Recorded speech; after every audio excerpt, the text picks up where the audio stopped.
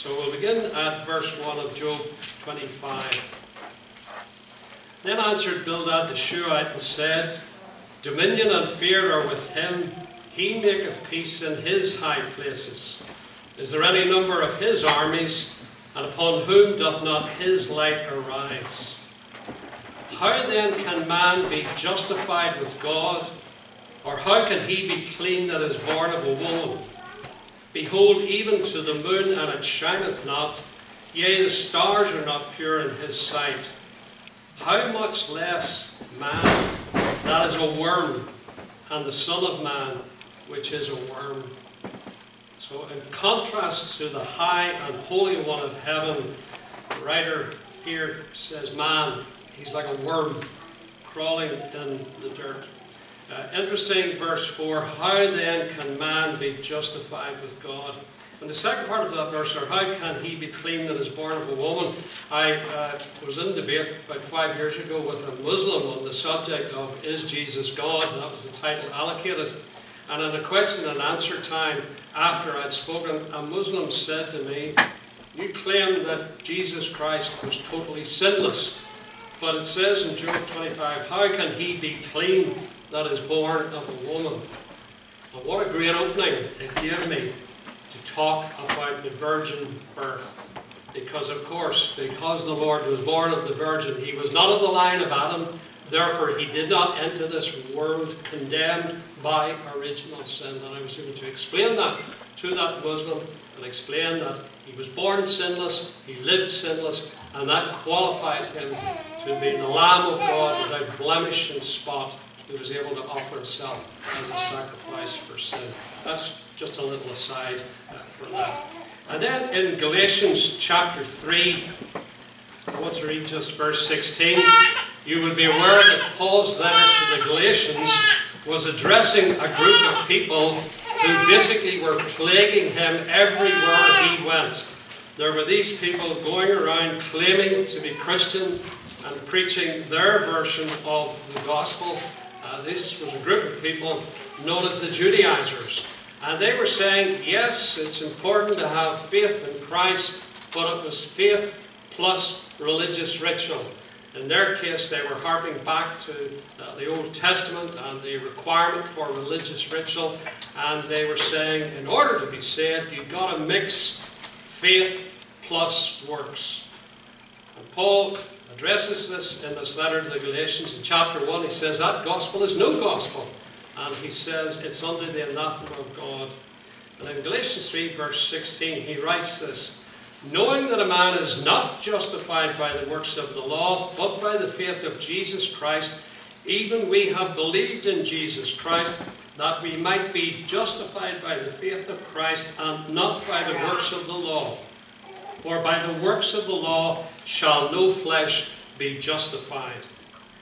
Now, you'll have noticed that in both the chapter from Job and also in this verse from Galatians, reference is made to justified.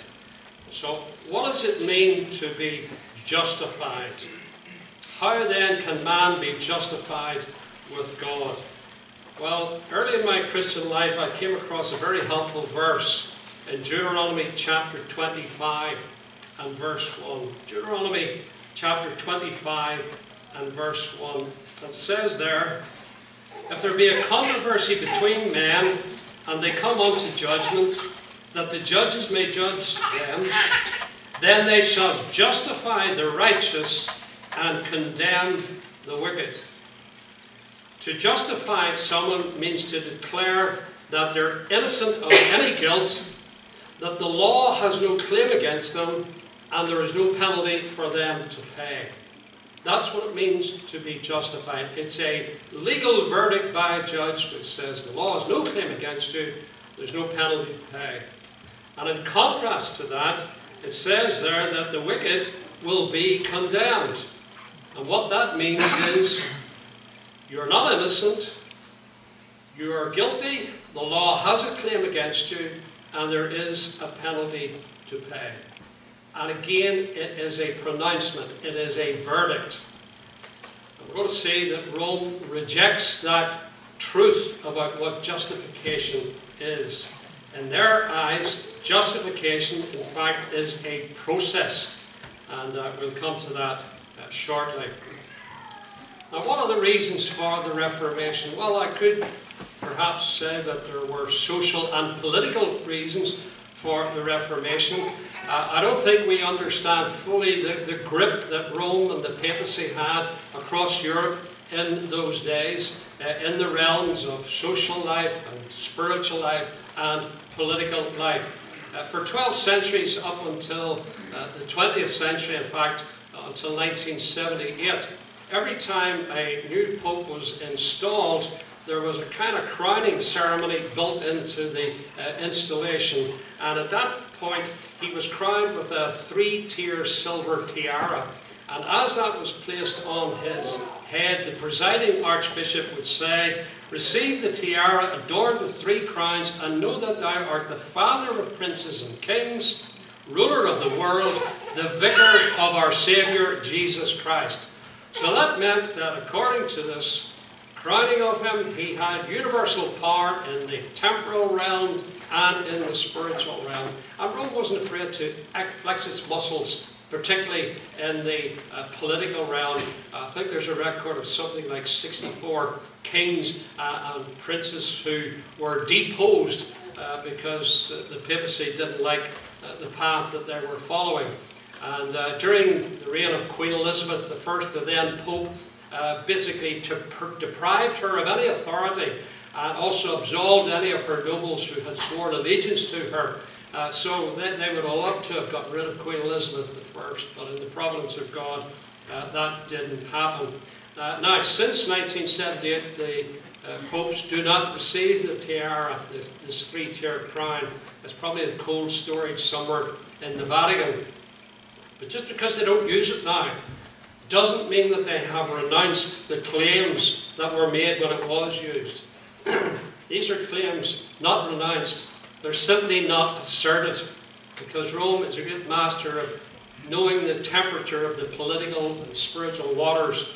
And of course, after Vatican II, they were presenting a much more amiable appearance to the world. And so that probably accounts for why the tiara was put in a back room somewhere. But given the right circumstances, I have no doubt that it would be brought out again. So there probably were these social and political reasons that set the scene for the Reformation. But in truth, I think the main reason was theological and doctrinal. There was great dissatisfaction amongst many people with the so-called salvation that was being proclaimed by Rome.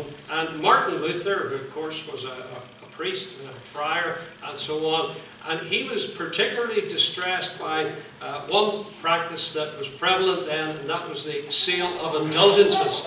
A man called Tetzel was travelling around Europe. He was selling these letters of indulgence, which was if you paid money, you would get a letter which would basically absolve you from temporal punishment for sins that you would commit. And in many ways, these people thought it was simply a license to sin.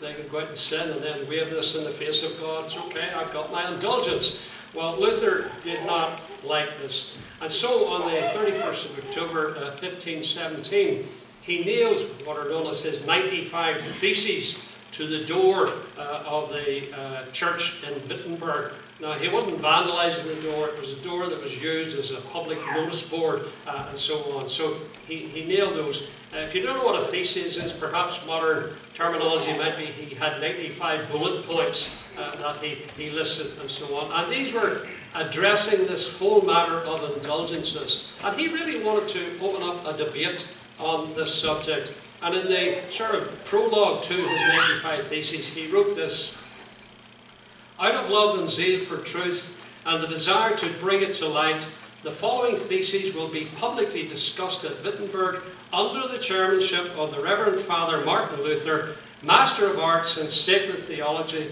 and regularly appointed lecturer on these subjects at that place." So this was the start of it, and as John has already mentioned, the light shone in on Luther, that a man is declared righteous, he's pronounced righteous, and you live by faith. It is not a question of living by following rules and regulations and all of the religious ritual prescribed by the Church of Rome. When I was a youngster, my parents diligently sent me to Sunday school, and there I was encouraged to learn the shorter catechism, as it was known. And I can remember the first question and the answer, and even people who never learnt that catechism seem to know it. And the first question is, what is man's chief end? And man's chief end is to glorify God and enjoy Him forever. Well, once you go beyond question one, I'm in big trouble. I don't remember anything at all. But anyhow, question 33 is this. What is justification? Answer.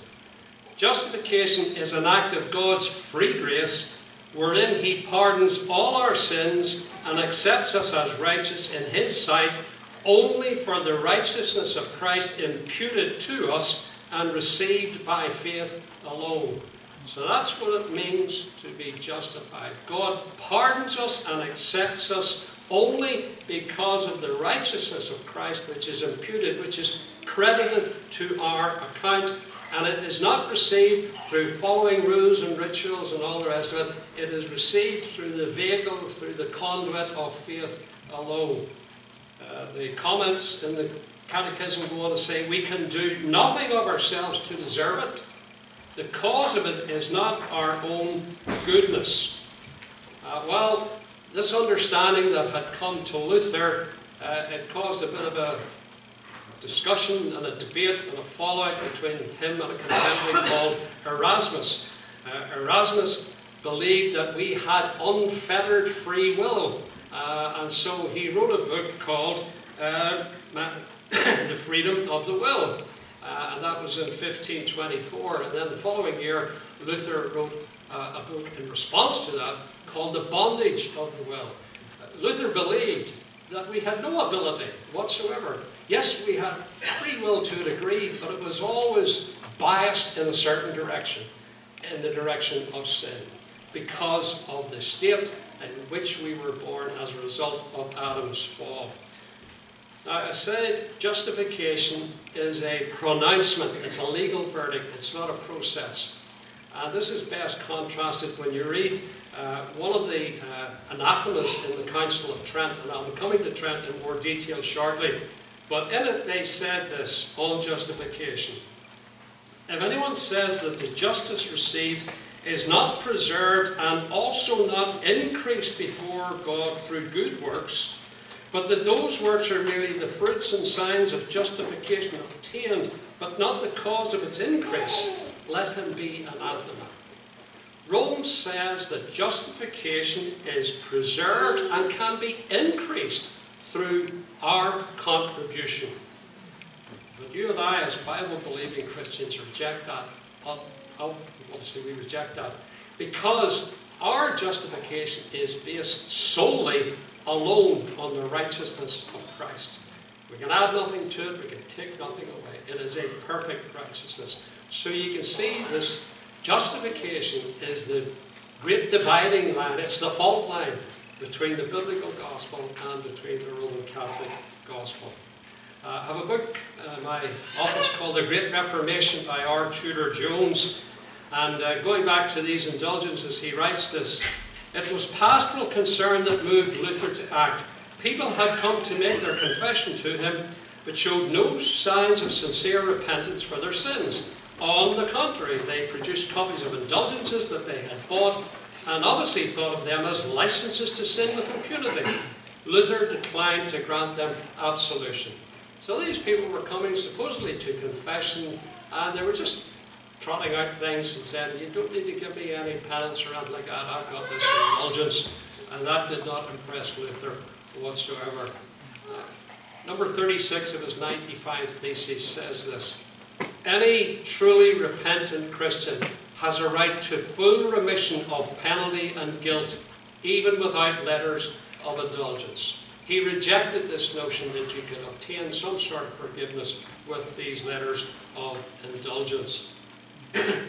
So how does Rome view forgiveness of sin and acceptance with God? Well, their 1994 catechism is the most recent statement of all that they believe. And in paragraph 1473, under the punishment of sin, it says this: the forgiveness of sin and restoration of communion with God entail the remission of the eternal punishment of sin, but temporal punishment of sin remains. So they immediately, in relation to the punishments of sin, they have an eternal punishment and a temporal punishment. Well, what's this temporal punishment? Well, again, I have a pocket Catholic dictionary by a Jesuit called John Harden, and temporal punishment is defined like this: the penalty that God in his justice inflicts either on earth or in purgatory for sins, even though already forgiven as to guilt. So even though your sins are forgiven as to guilt, Rome teaches you're still going to be punished with temporal punishment. How can I give an example?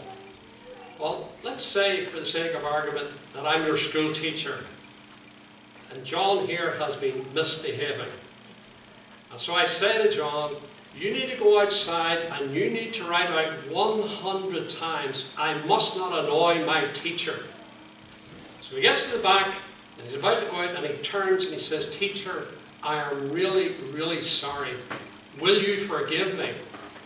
And I say, of course I'll forgive you, John.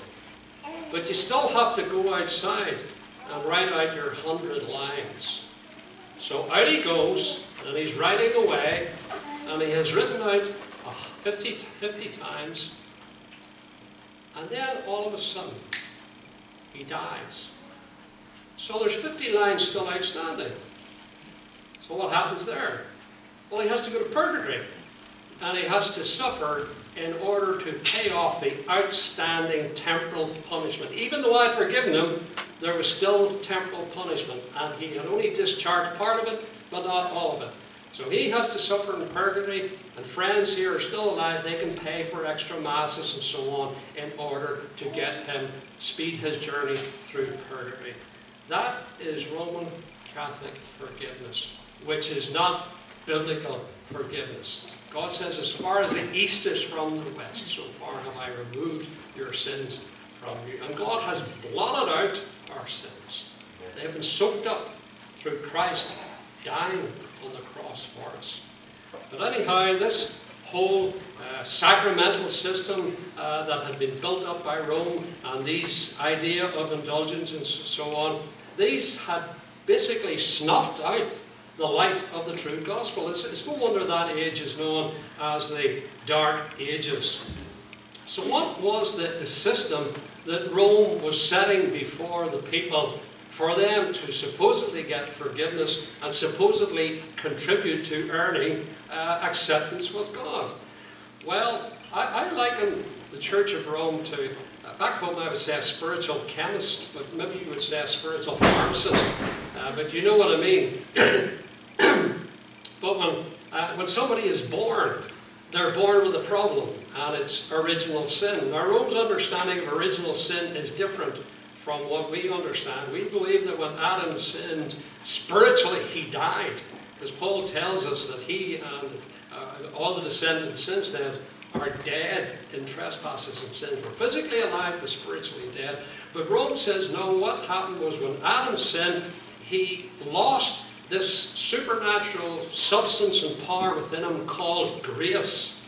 And so what needs to happen is that grace needs to be infused right from birth and continually throughout the person's life. So that means you go then, you take the child for baptism, and there it supposedly receives initial justifying grace. So the baby's in a state of grace.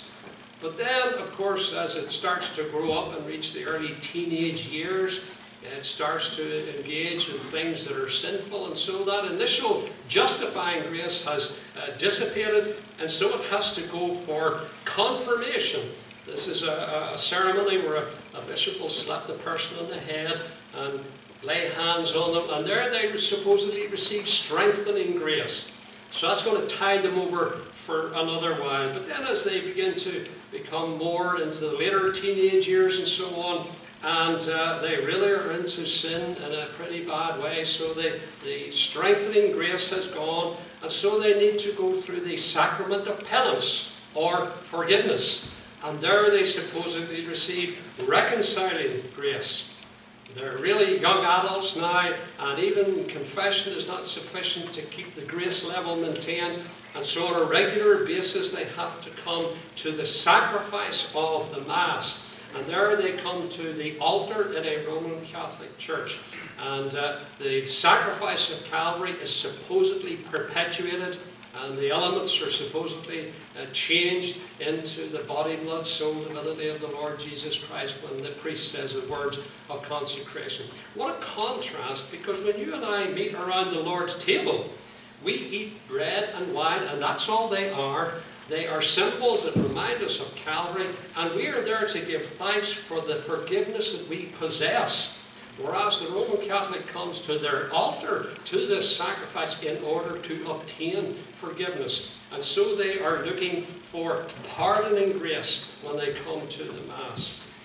And so they do this all right throughout their life, and now they're entering the twilight years, and perhaps the end is near. And so there's one final sacrament and ritual that has to be performed, and that is extreme unction. It used to be known as the last rites. And there they supposedly receive what I would call last-ditch grace. And so there's another top-up. But even after that ritual, the priest will then say to them, well, it's now between you and your God. There is absolutely no assurance that all this is going to get that person into heaven. The Roman Catholic system of salvation is a bit to me like a game of snakes and ladders. You're doing very well one, and then down again. You got to get your grace topped up. Up you go again, and then down again. And it's continually like that all throughout your life. Rome speaks of actual grace, efficacious grace, habitual grace, justifying grace, sacramental grace, sanctifying grace, sufficient grace. You might say good gracious, all those forms of grace. The Bible certainly speaks of grace. And this, again, was something that, as a young believer, I tried to get a handle on. What exactly is grace? And there was a very good article in a Christian newspaper called the Evangelical Times, and it was published back in 1998. And I just want to read this short article because I think it encapsulates perfectly, well, for me anyhow, what true grace is as opposed to the false grace conveyed through sacraments in Rome. Many think of grace as something actually imparted to the believer. That is, they think of it as a gift when it is in fact the act of giving, an act which in turn reveals the character of the giver. Grace is that which leads God to deal graciously with his people, an attribute of God, rather than something he parts with when he gives. There are some who distort the pivotal truth of what grace really is. They claim that God instills a commodity called grace into people's hearts through various means, rituals, observances, sacraments. Thus, grace becomes a gift, a reward for man's obedience and good intentions. And by the grace received, they are enabled to please God and earn salvation. People are saved by grace, they declare, but their particular brand of grace is a reward gift, its ultimate cause lying in their own actions or works. The grace of which Scripture speaks, therefore, is always and only found in God, and emphasizes that salvation is utterly of God's free mercy, bestowed on undeserving sinners who were chosen in Christ before time began. Now, to summarize that, I would say this: grace is not an actual something given by God. Grace is God actually giving something. When we are graciously born again in the Spirit, saved, converted, God pardons us, he justifies us, he sanctifies us in the sense of setting us apart unto himself. He adopts us into his family, and he graciously gives us the indwelling Holy Spirit. That is the gift that he gives. And all of these are gracious gifts. They are gifts of grace, if you like. Whereas Rome thinks that through the sacraments performed by her priest, this invisible power and commodity is infused, instilled into somebody, and then that makes them able to do things which are meritorious in the sight of God. You know, if a Roman Catholic wakes up one morning and says, boy, I'm not in a state of grace, I need to get back into favour with God, I'll tell you what, I'll go next door and cut their grass. Well, if he's not in a state of grace according to Rome and he cuts the grass, it will count for nothing. So what he has to do is he has to go first of all to the chapel, make his confession, receive grace, and then he can go and cut his neighbour's grass, and that will then count favourably in the sight of God. That's what Rome. And of course, you can only get this grace through the priests, and of course they can only get it from Mary, who is the mediatrix of all graces. And so the Roman Catholic from birth right through to death and beyond is in the grip of Holy Mother Church, according to what she teaches. In that book, The Great Reformation, it says this: all in all, the Protestant Reformation was as fundamental a transformation as Christianity has ever experienced, and for individuals, as in the case of Luther himself, it meant rediscovery of a gracious God and a saving Christ. It is this spiritual principle that lies at the heart of the Protestant Reformation. A gracious God and a saving Christ, not a sacramental system produced by a spiritual pharmacist known as the Roman Catholic religion. Well, Rome, of course, wasn't too well pleased by Mr. Luther, and they excommunicated him in January 1521, and then a few months later they invited him to the Diet of Worms, as it's known, and there they invited him to recant and disassociate himself from what he had been saying and writing. And I want to read his reply. It's taken from Fox's Book of Martyrs, and it's a little bit in quaint English, but you'll be able to follow it. So he had been asked to recant, and he says this: considering your sovereign majesty and your honours require a plain answer, this I say and profess as resolutely as I may, that if I be not convinced by testimonies of the Scriptures, for I believe not the Pope, neither his general councils, which have erred many times, and have been contrary to themselves, my conscience is so bound and captive in these Scriptures and the Word of God, that I will not, nor may not revoke any manner of thing, considering it is not godly or lawful to do anything against conscience. Hereupon I stand and rest. I have not what else to do. God have mercy upon me. So that, I believe, is the main reason for the Reformation. It was theological, it was doctrinal, it was a discovery of the truth of justification by faith alone, in Christ alone. And that, of course, was anathema to Rome. So how did they react to this? Well, they kind of reverted to form. In previous centuries and so on, if there was a challenge that the church was facing, they convened a council of all the leading dignitaries, the Pope and the bishops and the archbishops. And so this is what they did in the immediate aftermath of Luther's Reformation. In 1545 they convened the Council of Trent. It lasted for just a week under 18 years. It met for 25 sessions. It spanned the reign of 3 different popes. And basically they looked and examined every aspect of teaching concerned with the Roman Catholic religion. So they were looking at what constituted the Scriptures, and of course they then included extra books called the Apocrypha. They looked at and defined the importance of tradition. For Rome, the Bible and sacred tradition make up a single deposit of the Word of God. So the Bible alone, it's not sola scriptura where Rome is concerned. They defined original sin, which I've already explained is not what the Bible teaches. They affirmed free will. In other words, they felt that man was wounded when Adam sinned, but he wasn't dead. There was still a flicker of light which could be fanned through the ceremonies of the church. And they defined all of the teachings of their sacraments. They affirmed baptismal regeneration, and they affirmed the transubstantiation element of the Mass, and so on. And so in Trent they codified all that they believed. But not only did they codify, they also condemned. In other words, if you didn't agree with what they had just codified, they listed all of these condemnations against you. Let me just give one. If anyone denies that in the sacrament of the most holy Eucharist are contained truly, really, and substantially the body and blood together with the soul and divinity of our Lord Jesus Christ, and consequently the whole Christ, but says that he is in it only as in a sign or figure or force, let him be anathema. So if you don't believe in this miraculous transubstantiation, then you are under the curse of God, according to Rome.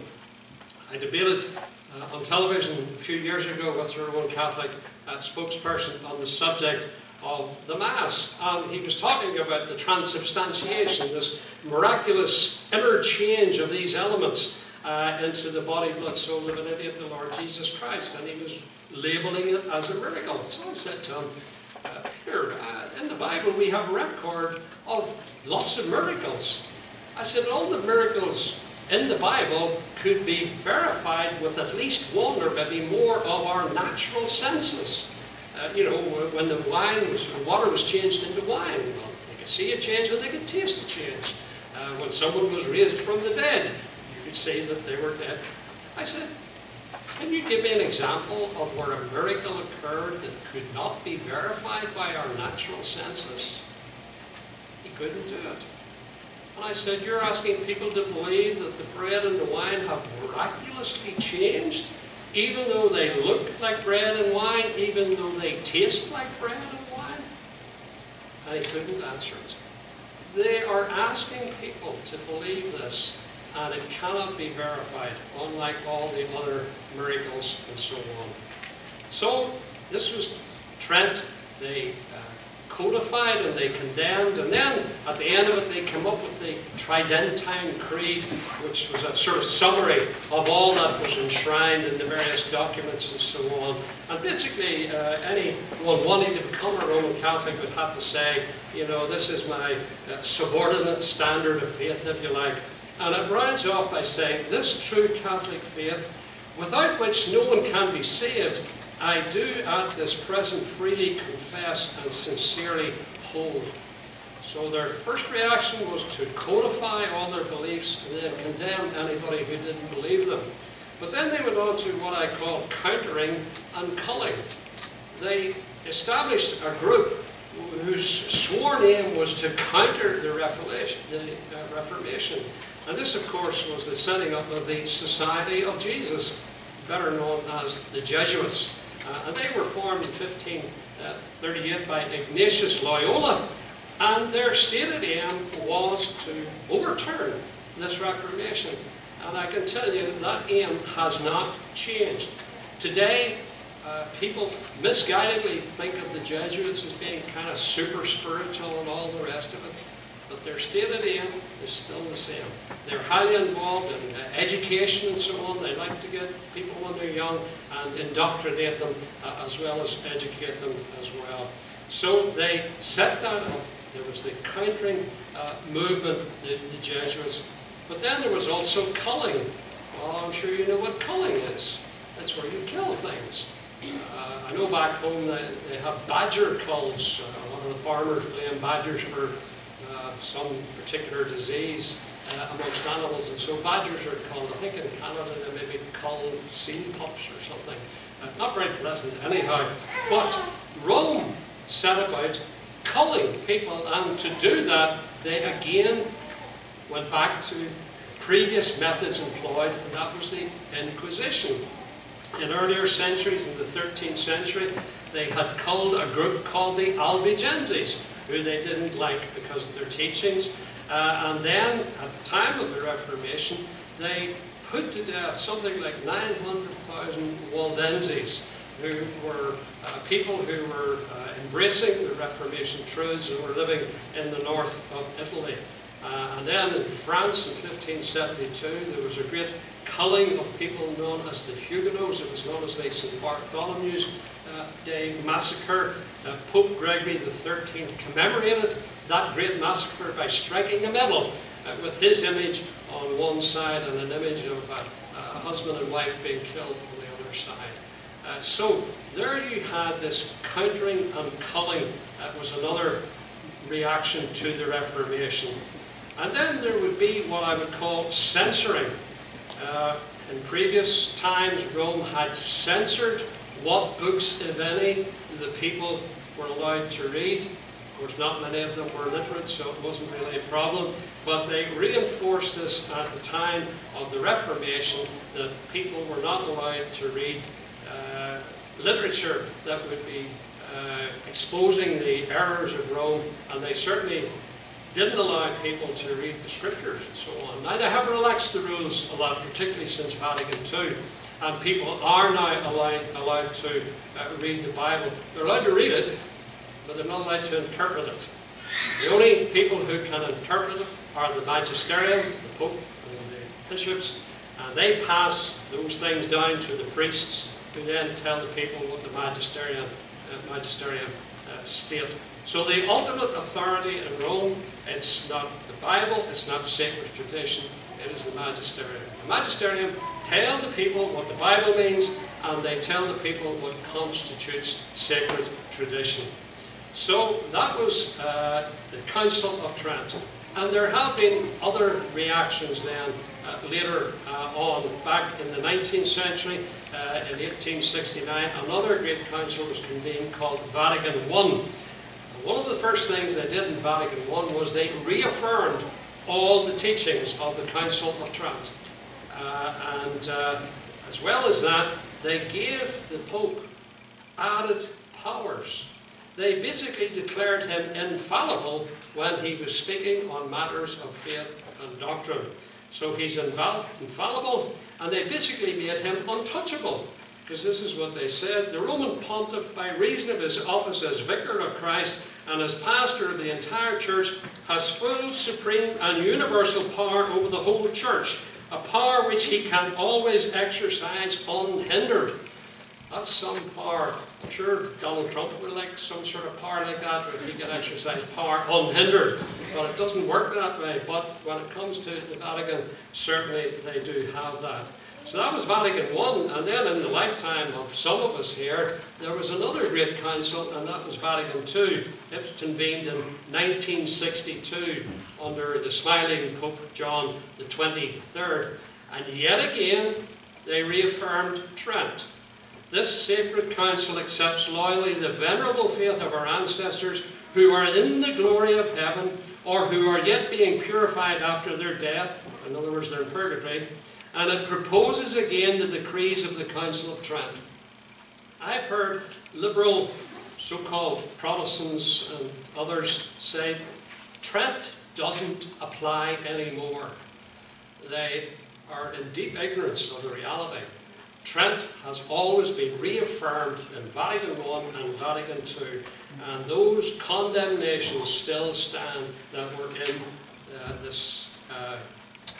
put into Trent. So what was the real purpose of Vatican II? Well, it was really a modern PR marketing exercise. It was really a realization that Rome needed to change its outward appearance and image to make it more seductive to the professing Christian world. And so they set about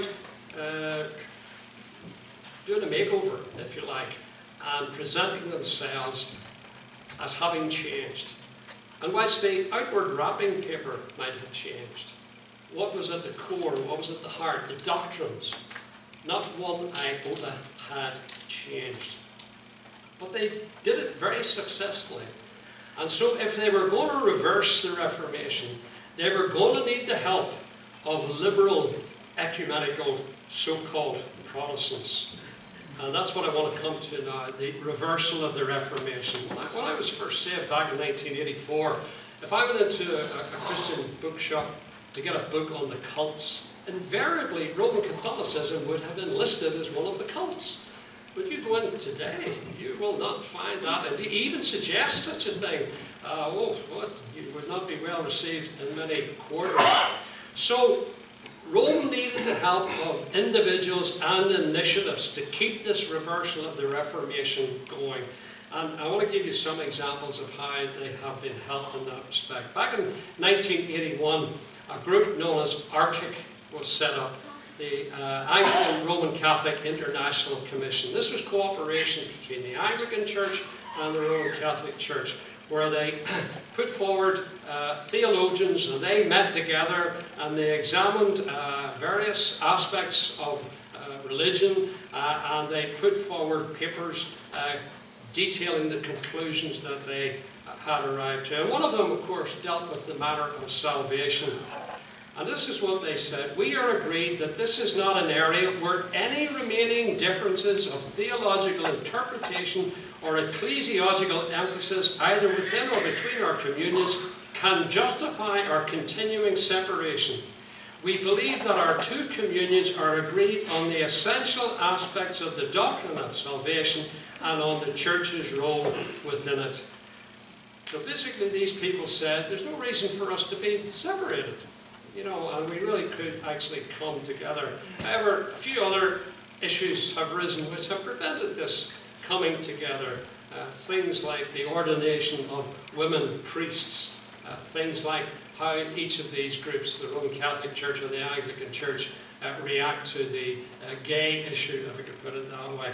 So they haven't fully come together yet, but they're basically working as if they have, because last year Pope Francis and Justin Welby, the Archbishop of Canterbury, they held ceremonies in England and then in Rome, where they basically commissioned groups of bishops in twos, a Roman Catholic bishop and an Anglican bishop, and they dispatched these people all over the world, and these people are supposedly going forward to evangelize. I would love to know what their understanding of evangelism is. But anyhow, you can take it that the Anglican Church, the majority in it, are fully persuaded that they would be able, if other issues could be dealt with, to unite with Rome, and so the Reformation could be reversed. I would love to know, he doesn't know about it because he's in the glory, but what Bishop J.C. Ryle would think of it all. He was such an incredible man. Anyhow, ARCIC is one vehicle for reversing the Reformation. And then back in March 1994, there was a document that came out called ECT, the Evangelicals and Catholics Together, the Christian Mission for the Third Millennium. And again, a bit like ARCIC, this was drawn up by a supposed evangelical, Charles Colson, and a Roman Catholic called Richard Newhouse. And they met and they produced all this document. There's various sections to it. And they said this: "We affirm together, all who accept Christ as Lord and Saviour are brothers and sisters in Christ. Evangelicals and Catholics are brothers and sisters in Christ." Well, if that was true, then all the missionaries, all the Protestant missionaries in Roman Catholic countries could all be brought home to base. No need for them to be there whatsoever. But what a loose definition. All who accept Christ as Lord and Saviour. Because Matthew 7:21, the Lord says, "Not everyone that says unto me, Lord, Lord, will enter into the kingdom of heaven." And in that document, how did they reach this agreement? Well, they had to have a consensus. And so basically what they did was they agreed that there were two possible ways you could become a Christian. One was the evangelical understanding, which is a work of the Holy Spirit in convicting you of your sin and converting you to Christ. And then, of course, there was the Roman Catholic understanding, which was basically baptismal regeneration. And so whether you have experienced an evangelical conversion or you've been baptized, you're a brother and sister in Christ, and you should be allowed the freedom to choose which religious community you're going to continue your growth as a Christian. So it was a terrible document, and what was even more frightening was some of the people, supposedly evangelical, who signed it. Charles Colson, I mentioned, who was the founder of Prison Ministries. Bill Bright of Campus Crusade for Christ signed it. He, a few years later, received the Templeton Prize for Progress in Religion. This is a prize awarded annually for people who have helped religion to progress. In other words, to blend together. It's not the Christian religion, it's to sort of bring all religions together. It's worth about $1 million. And Bill Bright, he chose to receive his check in a Roman Catholic chapel in Rome. And it was presented to him by Dr. Idris Cassidy, who was a Catholic primate who was charged with overseeing the preparation of the ECT document to make sure that there was nothing in it that would fly in the face of Roman Catholic teaching. But probably the biggest shock for the evangelical world was the fact that J.I. Packer signed the ECT agreement. Mr. Packer was challenged about why he had signed it, and so he wrote an article in defense of why he had signed it. And in it he said, we need to recognize that good Roman Catholics are our brothers and sisters in Christ. Well, I would actually take exactly the opposite viewpoint. And I would say that a bad Roman Catholic might possibly be my brother and sister in Christ. Bad in the sense that they reject the false teachings of Rome that they maybe haven't yet left. But for him to do it, but since that he has also engaged in all sorts of ecumenical endeavours. He actually came to Ireland a few years after the ECT document to promote the Irish version of ECT, and he had 2 meetings in Belfast and then 2 meetings down in Dublin. I went to the 2 meetings in Belfast and I went to one of the ones in Dublin. He shared a platform with Father Pat Collins, a Vincentian priest. It was heartbreaking to watch this man. But at the Dublin meeting that I went to, J.I. Packer gave a very good definition of justification. And when it came to Q&A, I was able to get a question in. And my question was this: Dr. Packer, you have given a very good biblical definition of justification. A, can you confirm that the Roman Catholic signatories to this document agree with you? And B, I see there are some of them in the room here. Will they now stand up and affirm that they agree with you?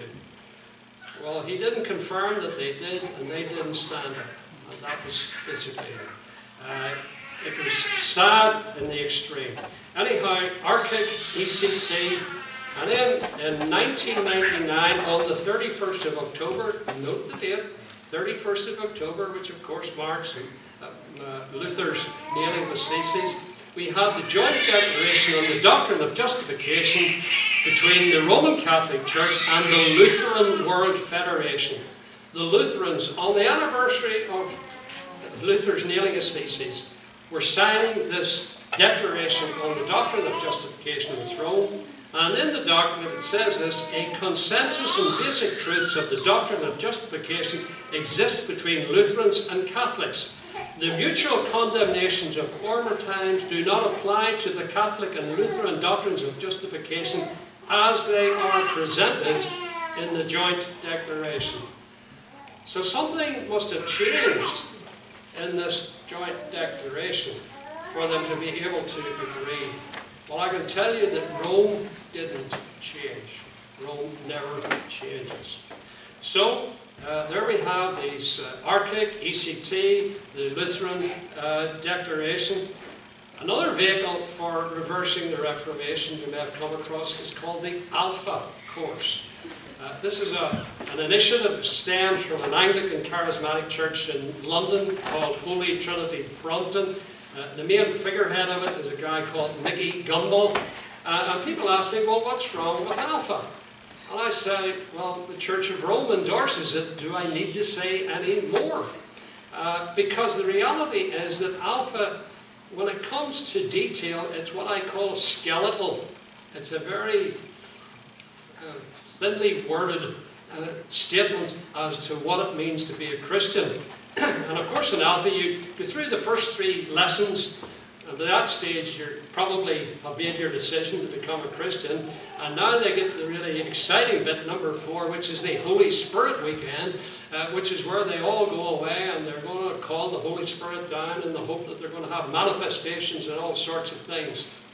Nicky Gumbel, who's in charge, he was affected or infected by the so-called Toronto blessing, which probably explains why the weekend, the Holy Spirit weekend, is what it is. And there was a TV series back in the UK where they followed 10 or 12 people who were going through it. And when it came to the Holy Spirit weekend, you saw a wee bit of an introduction given by Nicky Gumbel, and then the cameras had to take themselves away. And then they interviewed people coming out, and they were really quite afraid and shocked by whatever had gone on in there. And the reality is that you had a room full of people, probably few, if any, were converted, and yet they were invoking the Holy Spirit to come and manifest himself and all sorts of things. It really was quite occultic, and that is the reality of what this thing is. But anyhow, Alpha is promoted in Protestant churches and Catholic churches all across the world. They've held big meetings where hierarchy of both Protestants and Catholics have been there. There was one held in Vancouver a number of years ago, and they're held in South America and all across Europe. The leading advocate for Alpha in the Catholic Church is a priest called Father Raniero Cantalamessa. Now, this is no ordinary priest. This is a papal preacher. In other words, he preaches to the popes. He's top-notch. And he and Nicky are like this. And back in 2000 and something, he arranged for Nicky Gumbel to meet the then Pope John Paul II. And in the wake of it, Nicky Gumbel said this: "It was such a great honour to be presented to Pope John Paul II, who has done so much to promote evangelization around the world." My friends, Rome does not truly evangelize. She puts forward her understanding of the evangel, but it's another gospel, which is no gospel.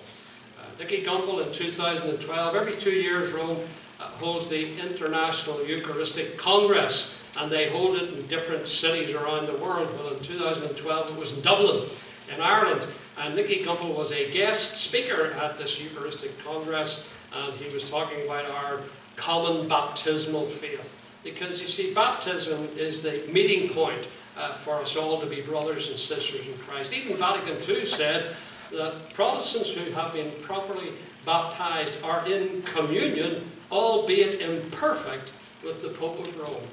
So did you know if you've been baptized as a believer, you're in some sort of communion with the Pope of Rome? So you can take that home with you tonight now. So you have these initiatives, and then unfortunately there are many individuals who have contributed to the reversal of the Reformation. Billy Graham. In the late 1940s, he said the greatest threats to Christianity are Mohammedanism, communism, and Roman Catholicism.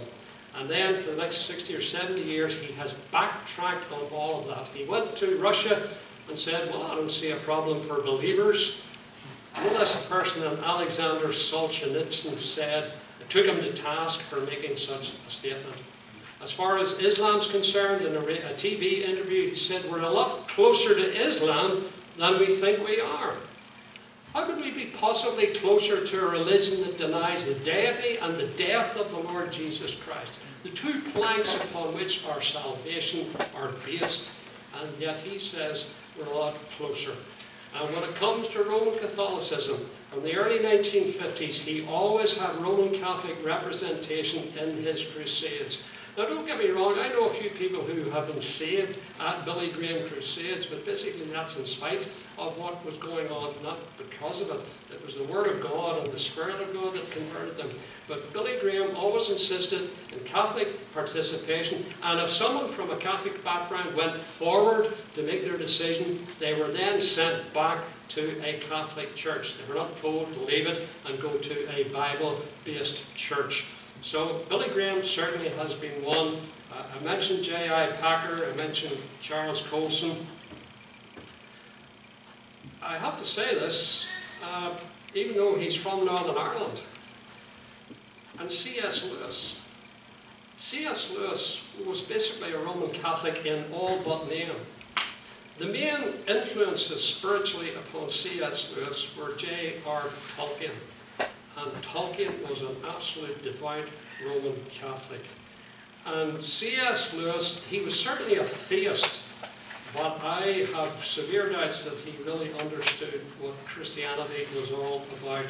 He believed that there were three rituals which spread the Christ life to us. This is what he wrote. there are three things that spread the Christ life to us: baptism, belief, and that mysterious action which different Christians call by different names: Holy Communion, the Mass, the Lord's Supper. So Lewis felt that these rituals spread the Christ life to us. He believed that the Mass and the Lord's Supper were just one and the same, which I've already explained they are not. He believed in purgatory, and he believed that people from other religions could be saved. It didn't have to be Christ alone. So, as I say, C.S. Lewis, I know he's very popular amongst many people, but sadly I have to say that he has been used to reverse the Reformation. The litmus test is, I wrote a couple of books. I wouldn't expect them to be on sale in the bookshops attached to Catholic chapels.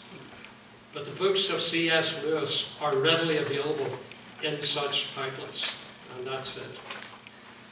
I mentioned Father Cantalamessa, and back in 2015 he was the guest preacher at the opening of the General Synod of the Church of England. In the presence of the Queen and Prince Philip, he was the preacher. The previous Archbishop of Canterbury, Roland Williams, in 2008 he visited the shrine at Lourdes, and a Protestant man wrote, "Lourdes represents everything about Roman Catholicism that the Protestant Reformation rejected, including apparitions, Mariolatry, and the veneration of saints. At a time when our country is crying out for clear biblical leadership, it is nothing short of tragic that our supposedly Protestant Archbishop is behaving as little more than a papal puppet." I can't understand these Anglicans, because when they are ordained, they have to say, the Bible is my supreme standard of faith, and then what are known as the 39 Articles of Faith are supposed to be their subordinate standard of faith. And number 12, just for example, the Romish doctrine concerning purgatory, pardons, worshipping and adoration, as well of images as of relics, and also invocation of saints, is a fond thing vainly invented and grounded upon no warranty of Scripture, but rather repugnant to the Word of God. And also they go on to say what a fable transubstantiation is. And yet these men, when they're ordained, they say, yes, we subscribe to that, and then they get into the pulpit and they basically shred what they claim to believe. Lots and lots of initiatives have been reversing the Reformation. And I could tell you lots more, but I think you get the gist. I'll give you one more example. Rick Warren, well known. He was interviewed some years ago on a Catholic TV network, and he was asked this question: what is your secret to reaching people every day, every week, not only in your writing, but when you speak? What is it? What is this communication gift, if you will, if you could decode, because a lot of preachers would like to know? Answer: well, the main thing is love always reaches people. Authenticity, humility. Pope Francis is the perfect example of this. He is doing everything right, you see. People will listen to what we say if they like what they see. And as our new Pope, he was very, very symbolic in, you know, his first Mass with people with AIDS. So there you are. Rick Warren reckons the Pope is our Pope. I did say that would be the last example, but I'll give you one more. The word of faith people, the health and wealth people, the name it and claim it, the blab it and grab it people. Probably the best known, still alive, Kenneth and Gloria Copeland. I posted a video just recently. Some years ago, Gloria Copeland said, they can control the weather, you know. Kenneth's the main man, but I can do it as well. They live down in Texas, so why didn't they stop all of these hurricanes that were affecting Houston and then over in Florida? But anyhow, a few years ago, Kenneth and Gloria Copeland, along with John and Carol Arnott, who were the co-pastors of the Vineyard Church in Toronto, where the so-called Toronto Blessing happened, they went for lunch with Pope Francis in the Vatican. And when Copeland came back, he stood up at a meeting in America and he said, the protest is over. Well, it may be over for him, but it's not over for those who truly are God's people. Because the great gulf is still fixed between Rome's understanding of the gospel and the true biblical gospel. We believe that salvation is by grace alone, through faith alone, in Christ alone, according to the Scriptures alone, and to the glory of God alone. And Rome still rejects all of those solas. Why should we rejoice in the Reformation? Well, it basically brought great freedom to people who were in bondage to the Church of Rome. And these so-called liberal ecumenists who want to take us back to Rome, I think of Paul's letter to the Galatians again. They said, "Stand fast therefore in the liberty with which Christ hath made us free, and be not entangled again with the yoke of bondage." These ecumenists want to take us into the bondage that Rome has on its people.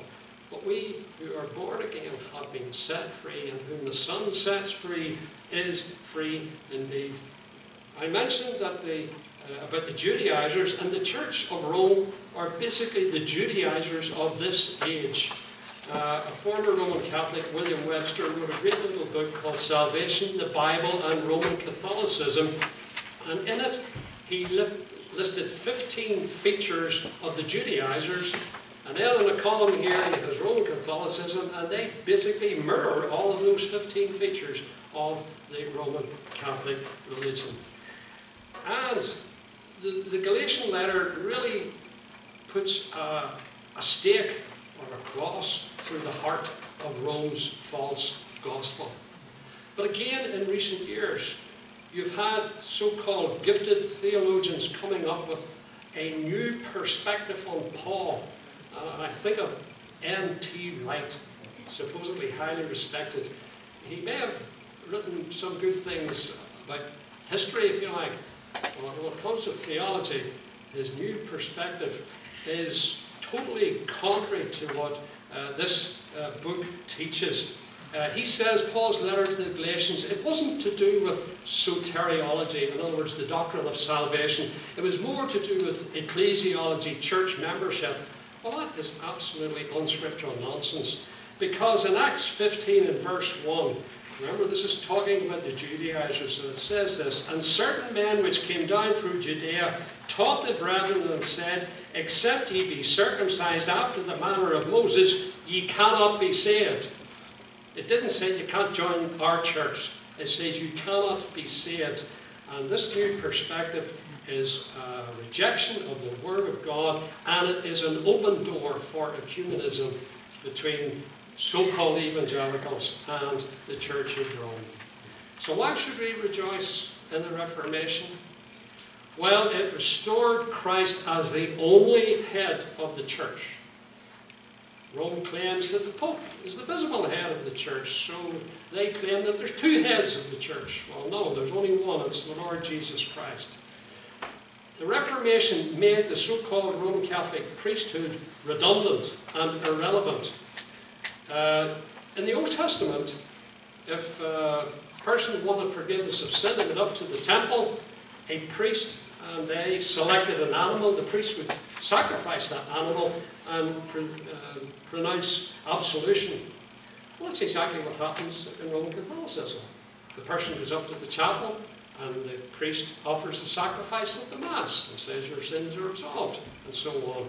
So it's really just a perpetuation of the Aaronic priesthood under another name. When the Lord was dying on the cross, he was looking across to the Temple Mount where they were about to sacrifice the Passover lamb. And of course he made the great declaration, "It is finished." And of course it meant the work of redemption was finished. It also meant that, see what's going on over there? Redundant. It is finished. There is no need for the type, because I, the Lamb of God, have borne away the sin of the world. But Rome, through her priesthood, is simply perpetuating that old Aaronic priesthood.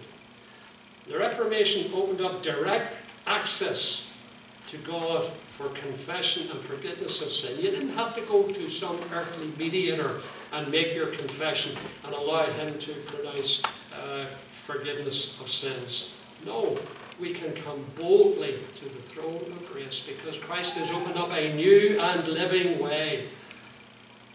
It also reclaimed assurance of full forgiveness and certainty of heaven. That's something no Roman Catholic is allowed to believe, that they're truly forgiven, justified immediately, perfectly and permanently. They're not allowed to believe that. It says in Trent, one of the anathemas, if anyone says that he will for certain, with an absolute and infallible certainty, have that great gift of perseverance even to the end, unless he shall have learned this by a special revelation, let him be anathema. So if a Roman Catholic goes to the priest and says, I've got great news, I've been saved, and I know that I'm going to heaven, the priest would have to say to him, well, I've bad news for you. You're going to hell, because that is the sin of presumption. And Rome categorises sins between venial, which are slightly less important, and mortal, which take you straight to hell. And the sin of presumption is a mortal sin. It opened up the way to true and lasting peace through the one who promised peace in John chapter 14. But you will find that a Roman Catholic never possesses true and lasting peace. And I know former Roman Catholics who have talked about relations, who have gone through all of the rituals, and they're on their deathbed, and they are petrified because they have absolutely no peace and no assurance. The Reformation exposed Mary's mediation, saints' intercession, the purchase of forgiveness via indulgences, sacramental salvation, self-atonement and expiation in purgatory. It showed them up for the lies that they are, and they are lies, and they are lies which condemn people to a lost eternity. It restored sole authority to the Scriptures, and it banished tradition. The Reformation changed everything, and Rome changed nothing. Going back to Luther's 95 Theses, earlier this year I was privileged to speak at the funeral of the wife of a dear friend. The memorial was held in Charlotte, and her name was Nancy Zins. Her husband is Rob Zins. And Nancy was able to come up with some very pithy sayings. And one of her pithy sayings was, the main thing is to keep the main thing the main thing. The main thing is to keep the main thing the main thing. And I brought out that she was in full harmony with the Apostle Paul, who for him the main thing was Jesus Christ and him crucified. But in these 95 Theses, Luther also had the main thing. He says this in number 62. The true treasure of the church is the holy gospel of the glory and grace of God. I have a little booklet which sets out all of these 95 Theses, and it refers to a book that sort of brought together the writings of Luther later in his life. And this is what it says. Luther's 95 Theses represent a state of transition from twilight to daylight. They reveal the mighty working of an earnest mind and conscience intensely occupied with the problem of sin, repentance and forgiveness, and struggling for emancipation from the fetters of tradition. They bring to light the personal experience of justification by faith and direct intercourse with Christ and the gospel, in opposition to an external system of churchly and priestly mediation and human merit. And that very much sums up the light that shone into Martin Luther. So what can I finish with? Well, I want to finish with just a couple of verses from two hymns. Jesus, the sinner's friend, we hide ourselves in thee. God looks upon thy sprinkled blood, it is our only plea. He sees thy spotless robe, it covers all our sin. The golden gates have welcomed thee, and we may enter in. Thou hast fulfilled the law, and we are justified. Ours is the blessing, thine the curse. We live, for thou hast died. And probably four of the most famous lines from a hymn by Horatius Bonar. Upon a life I did not live, upon a death I did not die. Another's life, another's death, I stake my whole eternity. Paul wanted to be found in Christ, not having his own righteousness. And thanks to the Reformation, that great truth was rediscovered, that if you're saved and born again and justified, you are in Christ. You're covered by His righteousness. And that is how we are accepted by God, because we're in the Beloved. I trust that Lord will have blessed you as we have considered the Reformation.